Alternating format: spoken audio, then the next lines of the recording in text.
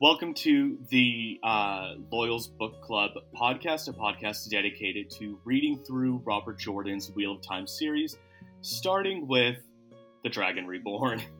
I'm Dalen. Hello, I'm your first-time reader, Eric. And I'm a very well-seasoned veteran of the book, meaning I've read the book series once. So I wanted to give Eric the floor right now. He is a first-time reader, and just kind of let him talk about his feelings towards the Wheel of Time right now, about the book, and kind of just where you are in your Wheel of Time journey. Yeah, totally. So for anybody tuning in, a little bit about myself. I'm in my late 20s. I'm an actor out here in LA. I've pretty much always been interested in creative things, if it's performance or writing or anything. I also have read a ton of sci-fi and fantasy, but this one actually kind of escaped my radar until Dalen bought me the first book as a gift. And so my first impression is so far, this feels a lot like Lord of the Rings. You know, especially the first two books, it feels like it is totally set in a, kind of like I wouldn't say cookie cutter, but it feels like it takes the best tropes of common fantasies, and that's its background. And only now, probably in the last, book and a half I've been starting to see it really break away from that and really start developing its own culture, or really growing the gardens of the seeds it planted in the first book. So far, I'm actually a little suspicious of you, Dalen. I know us starting in the middle of the third book was a bit of a logistics thing, but I'm also feeling like some shit's about to get real. So far, I love it. The strengths so far that I've found with it, there's a very impressive cast of characters that all are very different from each other. I love fantasy. I love maybe not many of these fantasy writers I'm about to label, but like the Harry Potter series. I love that. I love that we had our group of kids that we could root for, and they're all very different. Ender's Game. I love that all the children are very different, even though they're all like hyper geniuses and stuff. And Wheel of Time does such a great job of assigning everybody their personality and kind of making that as a promise to the reader that that's what they're always going to be. Absolute strength. For sure. Overall, I'm really impressed, and I'm waiting for it to take off from its kind of usual fantasy setting that I'm a little too used to. Yeah. I'm going to argue with you a little bit with the setting, because Edmund's Field, the very first book, is very Shire, very Lord of the Rings-esque. But I think with the second book, as the kids have gone as far away from their home as they have, it's kind of, especially we've gotten to meet White Cloaks, we've gotten to meet probably the most horrifying culture, the Shan-Chan in The Great Hunt. We kind of get to see a little bit more of a world, and especially more with we've been in the White Tower with the Aes Sedai. I believe in that sort of time, the fantasy books kind of needed a Lord of the Rings-esque take, and so that's what Robert Jordan did with Eye of the World. And then I feel like he kind of went, okay, we did that, let me expand on it a little more with The Great Hunt, Yeah, you know what? I actually really agree with that. And I think you bring up a really good point that one of the more defining aspects of this book and this series that really does set it apart from other fantasies are the factions. You brought up the White Cloaks. We have our actually, you know what? I should put this little disclaimer out there. I am a first-time reader, so I am going to absolutely butcher names and pronunciations. So, Dalen, if you could just gently correct me after any mistakes. Oh, you are totally fine, because I fully read the series and halfway through realized I was pronouncing most of the names wrong. Oh, I'm positive I am. All right, so give us your first butchered name. All right, so we got the factions. We've got the White Cloaks, and we have the Aes Sedai. Aes Sedai. Aes Sedai. Okay, you know what? If I was a smarter man, I would have brought a notebook to phonetically write these out, but I am not. So you might have to correct me multiple times. And to all of our longer term fans, I am so sorry. I'm not doing it to be mean, I promise. So give that pronunciation to me one more time. Aes Sedai. Aes Sedai? Aes Sedai? Aes Sedai? Yeah, Aes Sedai. I'm saying that right now. All right, keep going. I'm really loving how fleshed out these groups are becoming and how, a lot of fantasy really feels like we have the one big bad guy, and we do have that in this book. But the way that they're making it so much more expansive and such a wider scope of everyone being involved is easily probably the coolest way that I've seen a fantasy series really make me feel like I was dropped inside of a world and I'm exploring it rather than getting spoon fed the information. I really do feel like, you run into these groups and you know what? You're not going to know everything about them right then, but you're going to keep running into them and it's going to be very apparent who they are and what they want. You spend the first book really with Moraine, and it is you're kind of on the side of the Edmonds field, and you're like, "Ooh, what does this Aes Sedai want? What does she want?" And then you go into the second book, and they're even more just like, "Wait, what is this?" And then you realize there's a darker side to it with Leandrin's betrayal at the end of the Great Hunt, where she gives Egwene over to the Seanchan. That was my first like, oh, this is getting a little crazy. And I think Robert Jordan does such a good job with writing these characters that Hmm. have their own motives and it all feels believable. Um, and I think even sparking fear with the Forsaken, because you've Hmm. met, you have Agenor and Balthamel, who were in Eye of the World and they are dead. Uh, Baalzamon, Yeah, they beefed it pretty fast and hard for my liking. I felt like I just got to know them and they were yeah. gone. Oh yeah, no, it was a fairly quick death for Agenor and Balthamel. And then you got introduced to uh, Lanfear in book two, who is a very. I'm curious to know your thoughts about her.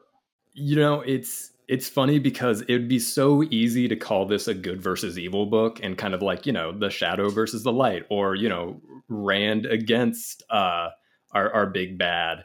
And I really don't think it's that black and white. So as far as she goes, I think she's kind of weaving her own web. I think she's going to be a bit of a kind of a solo player in this. And I don't think it's going to be as easy as good and bad. So I see her being a big player. I see her kind of mucking up a lot of our heroes' plans, especially just from the ease in which she kind of came in and out of Rand's narrative for a bit there. It was really, really freaky. So I'm excited to see what's coming down the pike. Oh yeah, no, Lanfear is definitely one of those characters where you're kind of wondering what are you waiting for? You know, what do you got? And I think you're gonna have a lot of fun finding more Forsaken as we go on. I think there was also Balzamon in books one and two. Uh, that is also, Yes. um, and then can like I should know if there are any in the third book. Uh, I I haven't run into any yet, as far as I remember, and I think a lot of that is because we are so worried about Rand at yeah large for the moment, at least in this first half that I'm yeah on. Yeah, and you know what? Actually, it's funny because I know I kind of gave it a bit of the stiff arm on this is reeking of old fantasy, and I will say a bit of that is going away because each city definitely has its own identity. It definitely has its own feeling. Like this one, I got a pretty big like Baton Rouge kind of vibe with how the humidity and kind of the fish markets and stuff. And I totally know I'm probably wrong, but it's my imagination, so I will imagine it like that. Oh no, you're totally good. Yeah, no, Robert Jordan does a great job of building each culture so you know just by the way someone talks where they are from. And Ilianers are notorious. God, I will not be able to replicate it. It sounds Scottish in my head, like, oh, that do be know my business. Like, so anytime a character is like, that do be know or do be do, yeah, it's a very specific speech pattern that you're like, it's so well done. But speaking of, I think I want to get into Yeah. chapters 41 and 42. Yeah, so that's the chapters we're reading today. I guess we should have put this at the top. We'll figure out a real intro to the show, but this is your spoilers warning. So if you have not read chapters 41 or 42, we will be discussing them in depth. And I don't expect anyone to be here just stumbling on this podcast, but just in case you are not there yet or have not started, this is your spoiler warning officially. Yeah. So prepare to get spoiled. Let's get into it though. So, what are your initial reactions to these two chapters? First reaction off the top is yes, we are back with Perrin, baby. I love air horns.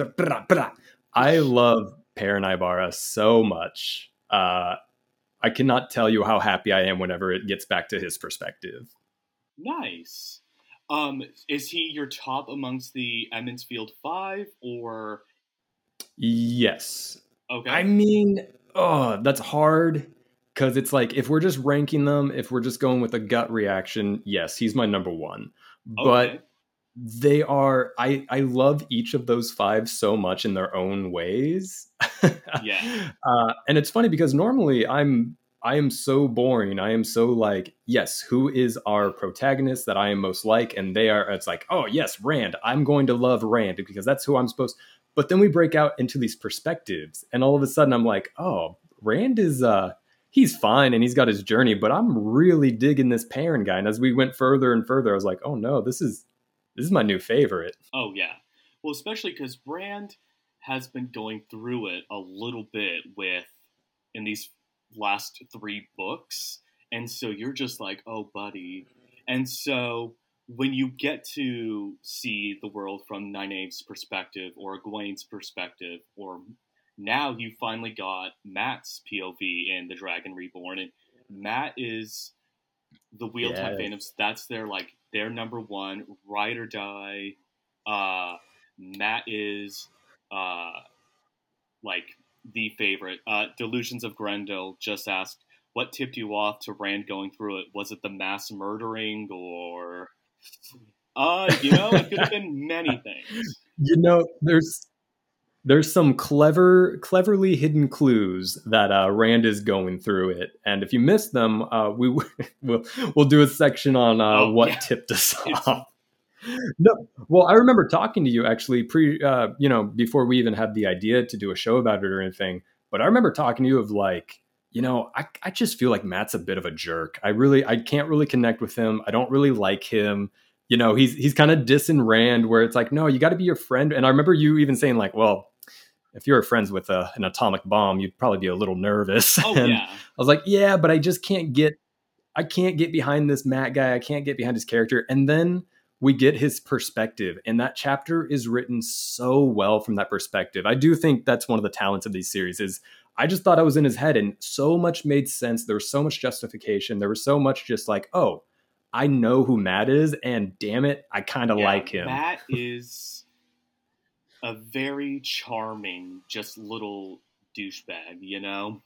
He He's a little shit. He is, and he knows it, and we Oh love him yeah, and for I it. think there is something very endearing about Matt because I don't think he has a malicious bone in his body. He just is kind of like, I'm doing my own thing, man. Um, Yeah, I will say if we're kind of ranking, our five right now, he is number oh three to me. nice. He's up there. He's Oh, up there. Not my number two, so is but it he's up there. Perrin is number one, Rand is number two, Yep. uh, Matt is number three. So actually, Rand is not even my number two. Rand is my number four. Oh, wait, Yeah, who's your number two? I liked him, and he started to lose a bit of his luster when I started realizing that we weren't just going to have one hero and one boy we were going to follow. The other Yeah, characters and just how rich and complex they were kind of started getting the spotlight, and I really loved them. that is fair. But Yeah, this is Rand's sort of break in the third book. He kind of steps back a little bit oh, boy needs a because to give break. the others shine. Oh yeah, he needs a huge, huge break. So I am curious. Sorry, I keep like jumping in. What like if you so who is your five?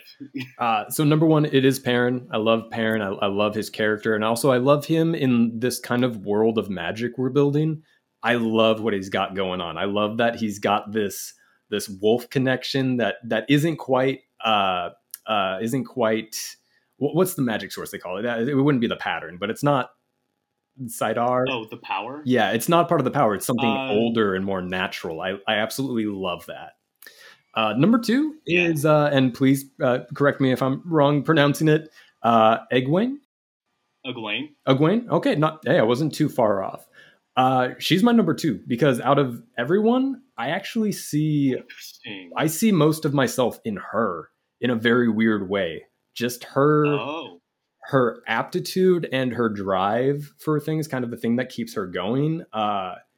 Again, this was like another character I thought was like, okay, it's we got the cute girl that the farmer likes, and but no, very recently, especially in this in the Hunt, the second book. Oh man, some of the stuff she goes yeah. through was incredible. Like it just. The capture with the Shan Chan. Yeah, Mhm. And then five is she. oh yeah, go for it. Sorry. Oh, sorry. No, Egwene is a character that I noticed the second time around. I love her kind of unflappable ambition. How No, she just kind of went, I'm leaving the Two Rivers. it I it, it feels Let's like do it. a Moraine Junior, and I'm here for it. Nice. All right, so number two is Egwene. Keep going. Third is Matt. Love him. Love the little shit. And then four is Rand. I do think he's going to get a bit more to do, but as the books have progressed, he's gotten just a little less interesting to me as a solo character. I also can't deny that like that's one of the strengths of these books of like you don't have your Harry Potter. You don't have Ender. You've got the whole weave of these characters and how their actions and interactions kind of affect everyone. And then five is Nynaeve. Uh, she's she's she's my number five though. I I think she's going to get some more stuff to do, and she has gotten a lot more interesting since she went to the White Tower. I think kind of getting into her Yeah. character from becoming the It's wisdom to basically becoming a student again is a very interesting Oh, look. for sure. All of these characters go on very, very, very interesting journey. It'll be very interesting to see how the rankings change throughout the series because, again, these characters go through a lot and it's just kind of your visceral reaction to it. Me personally, my top four or top five is Nynaeve is number one. Matt, Rand. No, wait, that's wrong. Number one is Nynaeve, Egwene, Rand, Matt, Perrin. Ooh, yeah, we got pretty opposite list there. It's a thing of I will also see how my Emmons Field 5 continue on this reread with you. Yeah, that's where they're sitting now as far as like general interest goes, and I am this far in, I am totally ready to basically be taken on a ride. I know things are going to change. I know the stakes are going to get so much higher, and like Right. things are going to happen that I might not be happy Yeah. about, but ultimately are going to be part of a good story. Just don't hurt my baby Perrin. As the great Robert Jordan once said, read and find out. So back to the matter at hand. So on Perrin's journey, he has met an Aiel named Gaul, but he has also met Zareen, and it is one of my favorite moments of Perrin's arc with in the Dragon Reborn because it very much has the energy of a kid who got paired with both Okay. the teachers on the field trip because it's like his friends, both of his friends are away, and now Yeah. he's just like left with Moraine and Lon, just like boop boop. So what are we gonna do? Yeah, you know what? That might have been something I actually forgot to mention of kind of an overall why I like this series or why it's interesting me. I absolutely love the prophecies that they set out, the readings, the clairvoyance, and the what would you call it? Being able to see the future, that kind of stuff, and just knowing that these things are getting planted and will get honored. And so meeting the Falcon, oh, I was so excited. So excited. As the series progresses, I encourage you to kind of go back, read them, and kind of go, oh, so that's what this meant. Oh my god, I can't believe I missed this. Min said that with the Falcon parent, you've also got a comfy pillow under your head, Yeah, and it looks like Perrin's you're going to arc be ends safe here. for the duration of your life. Oh, that's good, parent. I'm very happy.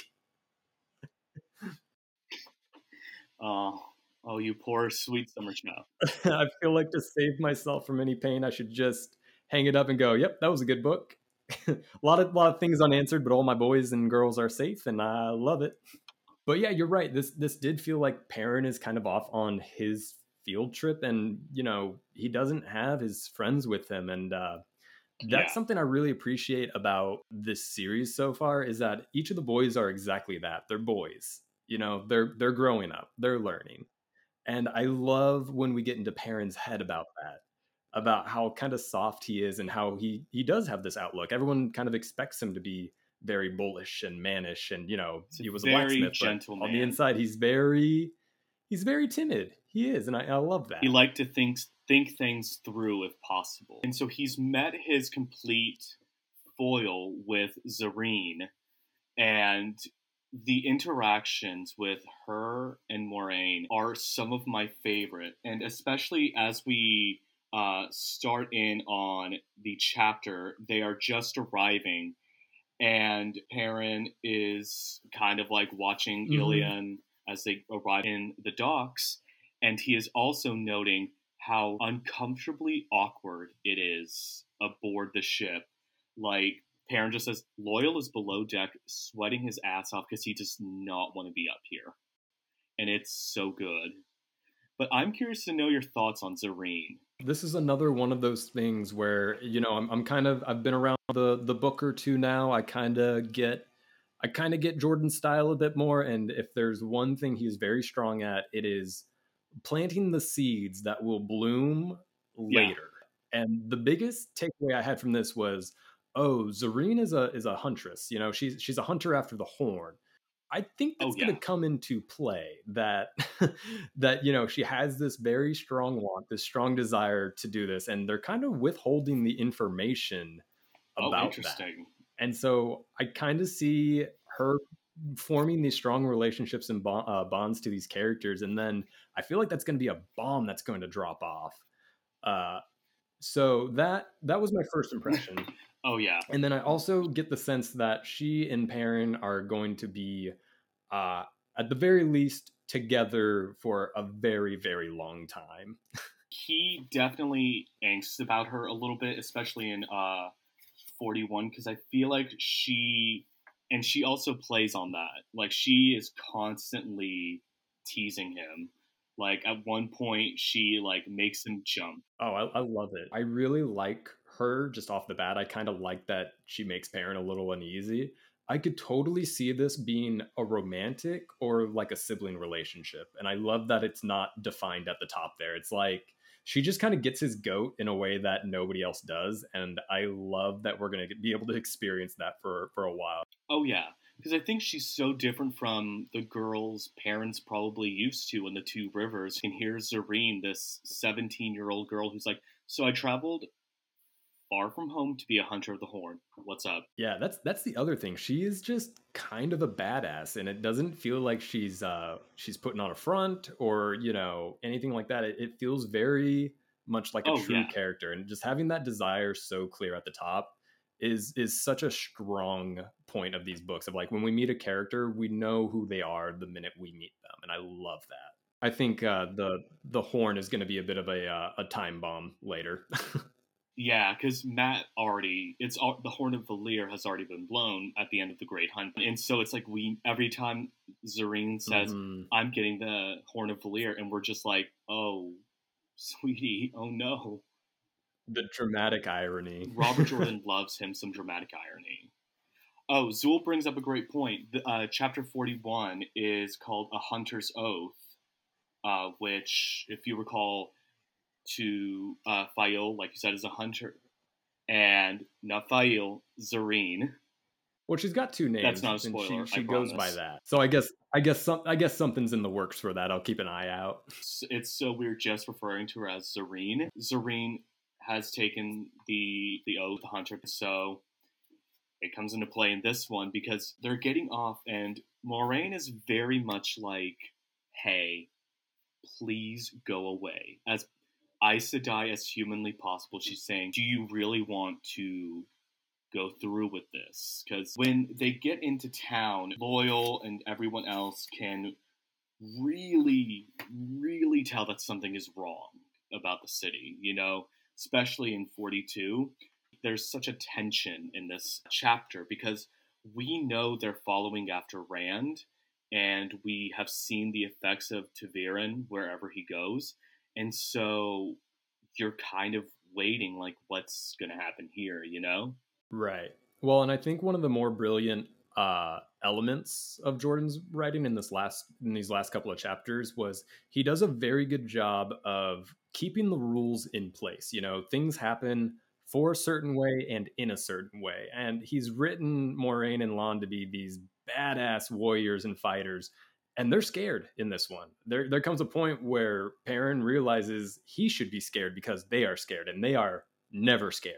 So if they are, something big is brewing, and I absolutely loved that type of setup to really know that, like, oh, the stakes are high. These aren't untouchable heroes. They very much, there is a rhyme and a reason. The Wheel of Time very much serves as almost like a deconstruction of the Gleeman stories that all of these kids are used to hearing, where it feels like everyone's invincible and, nothing bad can happen. Mm-hmm. And, in the matter of months since they've left Emmons Field, it's just stuff's gone down. Shit's gone down with them.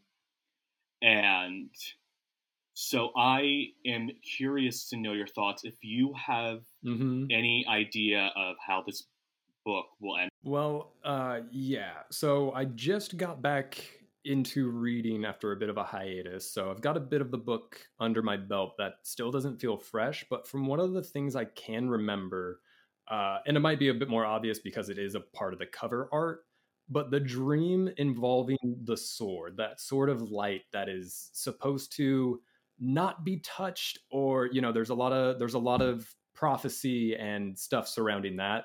So I think that's our big MacGuffin of this book. I think that's the big thing to kind of get. Otherwise, I do think personal arcs are going to kind of bloom a little bit more. I do think Perrin's going to find his place in the wolf world a little bit, whether that's him totally not joining or something. I do think something's going to get pushed because I think time and time again, Hopper keeps coming up and says he's too young or something like that in his dreams. You're here too strongly, young bull. So I think something's going to happen with that. My biggest, I don't know what's going to happen, and I'm a little afraid, is what's going on with Moraine and Lon, because they're probably my favorite couple in that book as far as a coupling goes, because they are so strong in just being what the warder to Aes Sedai are. But I'm scared. I'm actually kind of scared that Moraine has put in these preparations, essentially, that she might die or might know her time is coming, and that he's going to be compelled to another, either going back to the White Tower or getting rebonded to someone else or something. Yeah. So I'm nervous about that one, and I think that's going to It's develop. interesting that you mentioned that because in book 2, there's a chapter where Lorraine and Lon are with these other Aes Sedai.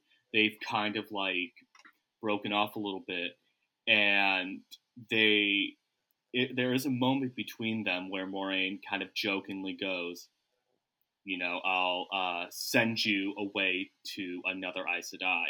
And so whatever those seeds are planted, I don't know. Well, I do know, but for the sake of this, I don't know. But yeah, that is actually very interesting. So you think this might blow up in Moraine's face?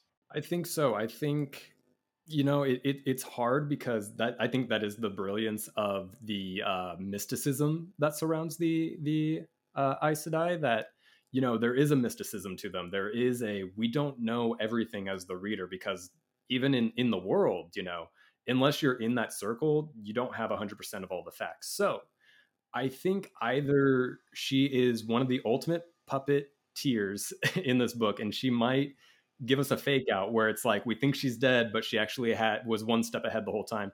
Or this might be one of the bigger permanent deaths that moves the story a bit.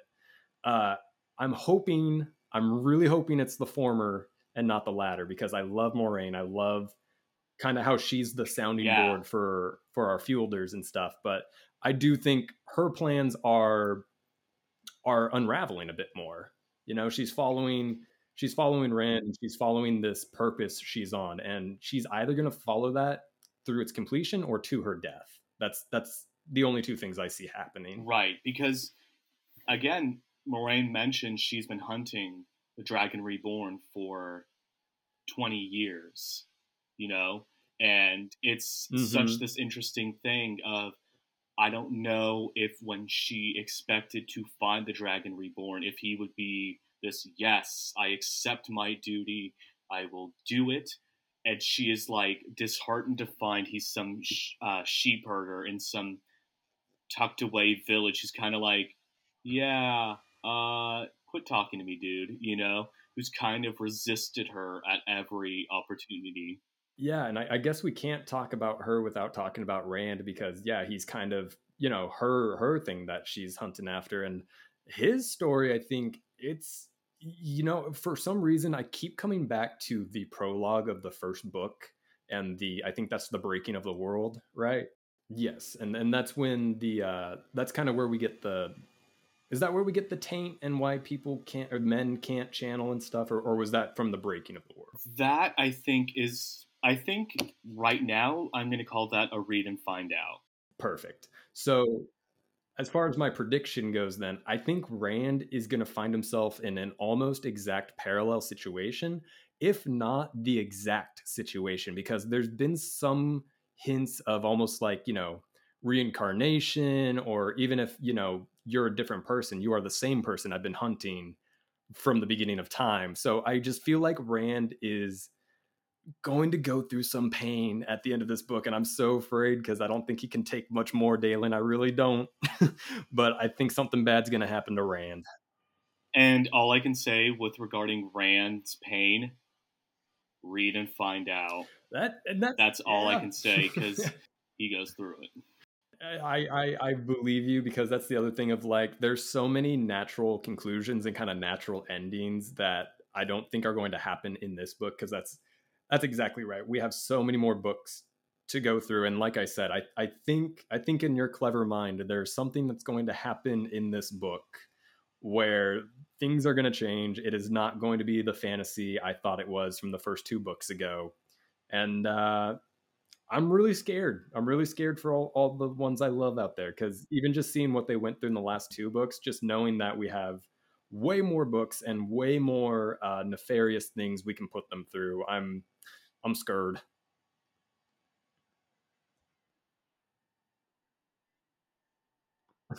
Just tell me, parents gonna be okay. Just tell me, parents gonna be As okay. the great Robert Jordan once said, read and find out.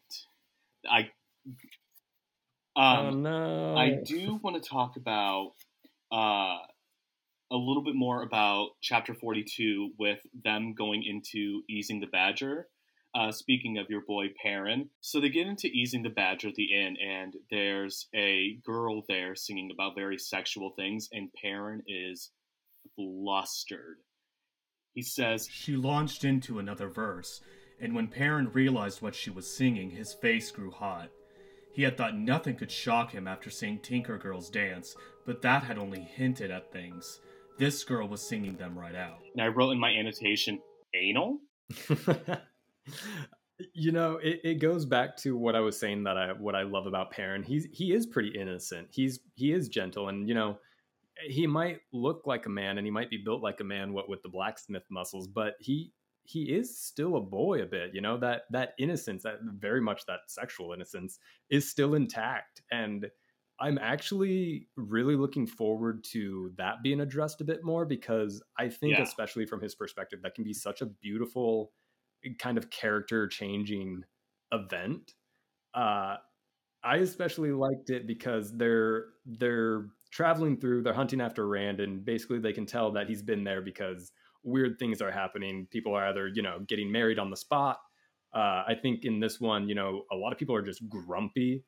And then here, yeah, you've got this girl singing these things, and I was wondering if you could confirm this or not, if that was a Rand passing through, or if it's just a little looser out in Ilion like that. Uh, it's the district that they're in. It's a little frisky.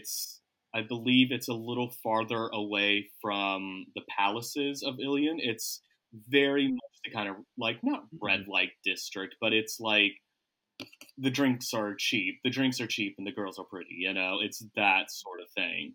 Um, Mhm. And I can't speak for everybody, but I actually do appreciate Robert Jordan's way of describing things just as a man. It never felt gross, but I think there's a distinct line in there after what goes down, which we'll talk about here, goes down, and I think it's the same girl kind of like covering her bosom because it's like a little bit revealed, but like I've got a bit of a problem with like Stephen King and some of these other guys like just going into oh yeah, detail about like 2 pages of like a woman's breasts or something. So I appreciate a bit of the you're a reader, you can imagine what you want to imagine. Here it is, but we're not going to get yeah. gross about it. I absolutely loved it. Robert Jordan loves the power of suggestion and fading to black.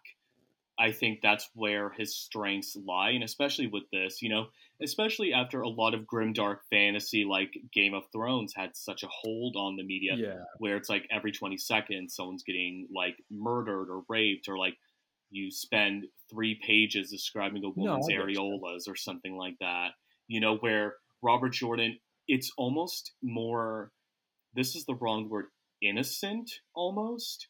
Like there is some really brutal things happening, but it's not. It's seen through the lens of 3 farm boys who probably would scream if they saw a woman's ankles. I don't know.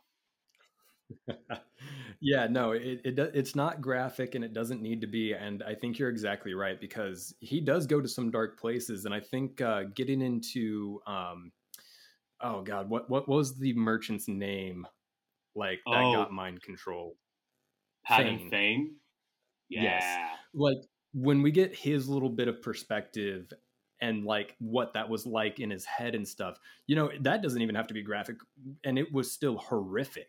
Like it was Oh yeah. absolutely like, oh my God, the stakes are so high. This is described in such a way that, there's real danger in this fictional universe.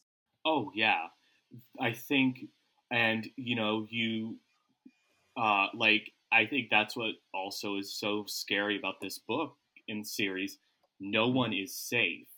It's very Right. much these threats are real, and Well, yeah, they're Taveran, but any second, like there are dark friends out there. There's like 10 more Forsaken out there that we don't know yeah. where they are, who they Well, are. and that being said, and with us having about 10 minutes left on the recording, this is something I wanted to put out to you because this is where my sirens went off a bit and went, Yeah, "Uh oh, nobody is safe." They are in the inn, they are hanging out, they're having a good time. Well, not having a good time, but they're just doing their business, business as usual. And yeah, Moraine and Lon seem oblivious to the danger that Perrin can kind of smell out, and it turns out they are our gray men. And yes, this is where shit hit the fan for me because our 2 strongest characters in the party had no idea this was going to happen. There's no way to predict this. oh yeah, And all of a sudden, we've got some new players in the game. yeah. It is. Rereading that passage, I forgot how well it's done because uh, it goes. The girls still sang to the knot of listeners. Some men were strolling across the floor from the door, and Billy still leaned on the wall, tapping his foot to the sounds of the bittern. Nita patted her rolled hair, gave the room a quick glance, and turned to push the cart away. Perrin is still looking around, still checking things out, and then a little bit later he goes. He studied the room again. Billy against the wall, some men crossing the floor, the girls singing on the table, all the laughing men sitting around her. Men crossing the floor. That's where I went, oh, Oh my, it's such a good, well-paced, like, you can easily picture it on screen of, like, camera pans, you see the gray man coming, and it's just this, like, wait, boom. Yeah, so this to me is kind of where I had my oh shit moment because again, I think Perrin's arc, I think he is going to learn a bit more about himself as a wolf brother. I really do. And I think whether he likes it or not, he's going to be tapped into these instincts, and these instincts aren't just turn on, turn off. They are a part of him. Uh, and I think this is a bit of a tipping point that, you know what, it's going to be useful if he wants to kind of keep making it out alive at the end of a chapter. He's going to have to tap into his wolf instincts a bit Oh more. yeah, and he goes a little feral when in the attack of with Oh yeah, I remember. Well, that was the big part of, like, Moraine and Lon were afraid, and that should make him afraid. But he didn't feel afraid. He felt excited, like a wolf before the oh yeah, hunt. it was very much like he was on his haunches. Yeah, it's really interesting to I love, in any kind of fictional storyline, I love the whole, are we man or are we beast, or are we a little bit of both, and how do we separate the two? And I feel like we're gonna get, without being like Frankenstein philosophical about it, I feel like we're gonna get a bit of those themes with Perrin, and Yeah, I'm very excited for that. arc is definitely very interesting, and you're going to love The Shadow Rising because that is a mostly parent-centered book. Yeah, it's a really interesting moment for Perrin, and we're kind of leaving him both with these chapters and on the podcast at such an interesting point because he, again, as you mentioned, he's a very gentle person, but he is capable of violence. And, I think that's something I'm sure you're curious to see how it plays out, you know? Well, and every time he gets into that and he does become a little feral, he kind of realizes in the back of his mind he likes it, you know? And that's kind of that's a freaky thing just as a human to reconcile, because I think very much he's always been set up as kind of a gentle giant. Yeah. He doesn't want violence, but when he's in the throes of battle, it feels like it's something he can't quite ignore, So it's I'm excited. The chapter ends with Moraine and Lan talking. Again, Moraine tells Zareen, "You can stay or you can go." And Zareen says, "I'm staying, man. I made an oath to you all." That's the thing that I should have mentioned. Moraine binds Zareen to her oath to the group that, That's right. She like touches her forehead and yeah, she does like a made little it like like, absolute. When that happened, I did have a smaller like, oh, okay, she's going to be here for a long time oh yeah, after that. oh yeah. And so it ends with Moraine going out. But now that I'm thinking of what you've been talking about Moraine's fate, it is a little worrying because Lon says, "Do you mean to go without me?" Lon said. "I pledged to keep you whole, Moraine, when I took your bond. You have always known there were some dangers you are not equipped to handle, my Gaiden. I must go alone." "Moraine," she cut him off. "Heed me, Lon. Should I fail, you will know it and you will be compelled to return to the White Tower. I would not change that even if I had time. I do not mean you to die in a vain attempt to avenge me. Take Perrin with you. It seems the Shadow has made his importance in the pattern known to me, if not clear. I was a fool. Rand is so strongly Ta'veren that I ignored what it must mean that he had two others close by him. With Perrin and Matt, the Amerlin may still be able to affect the course of events. With Rand loose, she will have to. Tell her what has happened, my Gaiden." "You speak as if you are already dead," Lon said roughly. "The wheel weaves as the wheel wills, and the shadow darkens the world. Heed me, Lon, and obey as you swore to." With that, she was gone. Like I said, she is a woman that, again, that writer's promise of whatever I say the character will be, they will be until the end of this story. She is a woman that will complete her objective or die trying. And I think that's what's going to happen. It's, again, she's either going to puppeteer, pull the strings in such an amazing way that she is one step ahead of the group and myself as a reader, or, I could totally see her being a bit of a martyr of knowing that her place in the pattern means her time ends here. So that way you know, the wheel can continue to weave what it "Oh will. yeah." And with that, I think this is a good place to end with kind of leaving these questions up in the air with what's going to happen to Moraine. because where we left Egwene, Nynaeve, and Elaine off, where are they headed off to? How will this end? I want to create a channel of your predictions, and as we go through the series, kind of see what comes to play. You know what I mean? Just see how wrong, right, or batshit off I Oh was. yeah, I like it. yeah. No, Yeah. it'll be super fun. No, I agree with you. I think this is a good place to wrap it up. I do have questions that I am excited to get answered because that's also another thing I've really been liking about this book series. It's keeping my curiosity, it's keeping me asking questions, and it's feeding me the answers in a very natural and fulfilling way as a reader. I love it.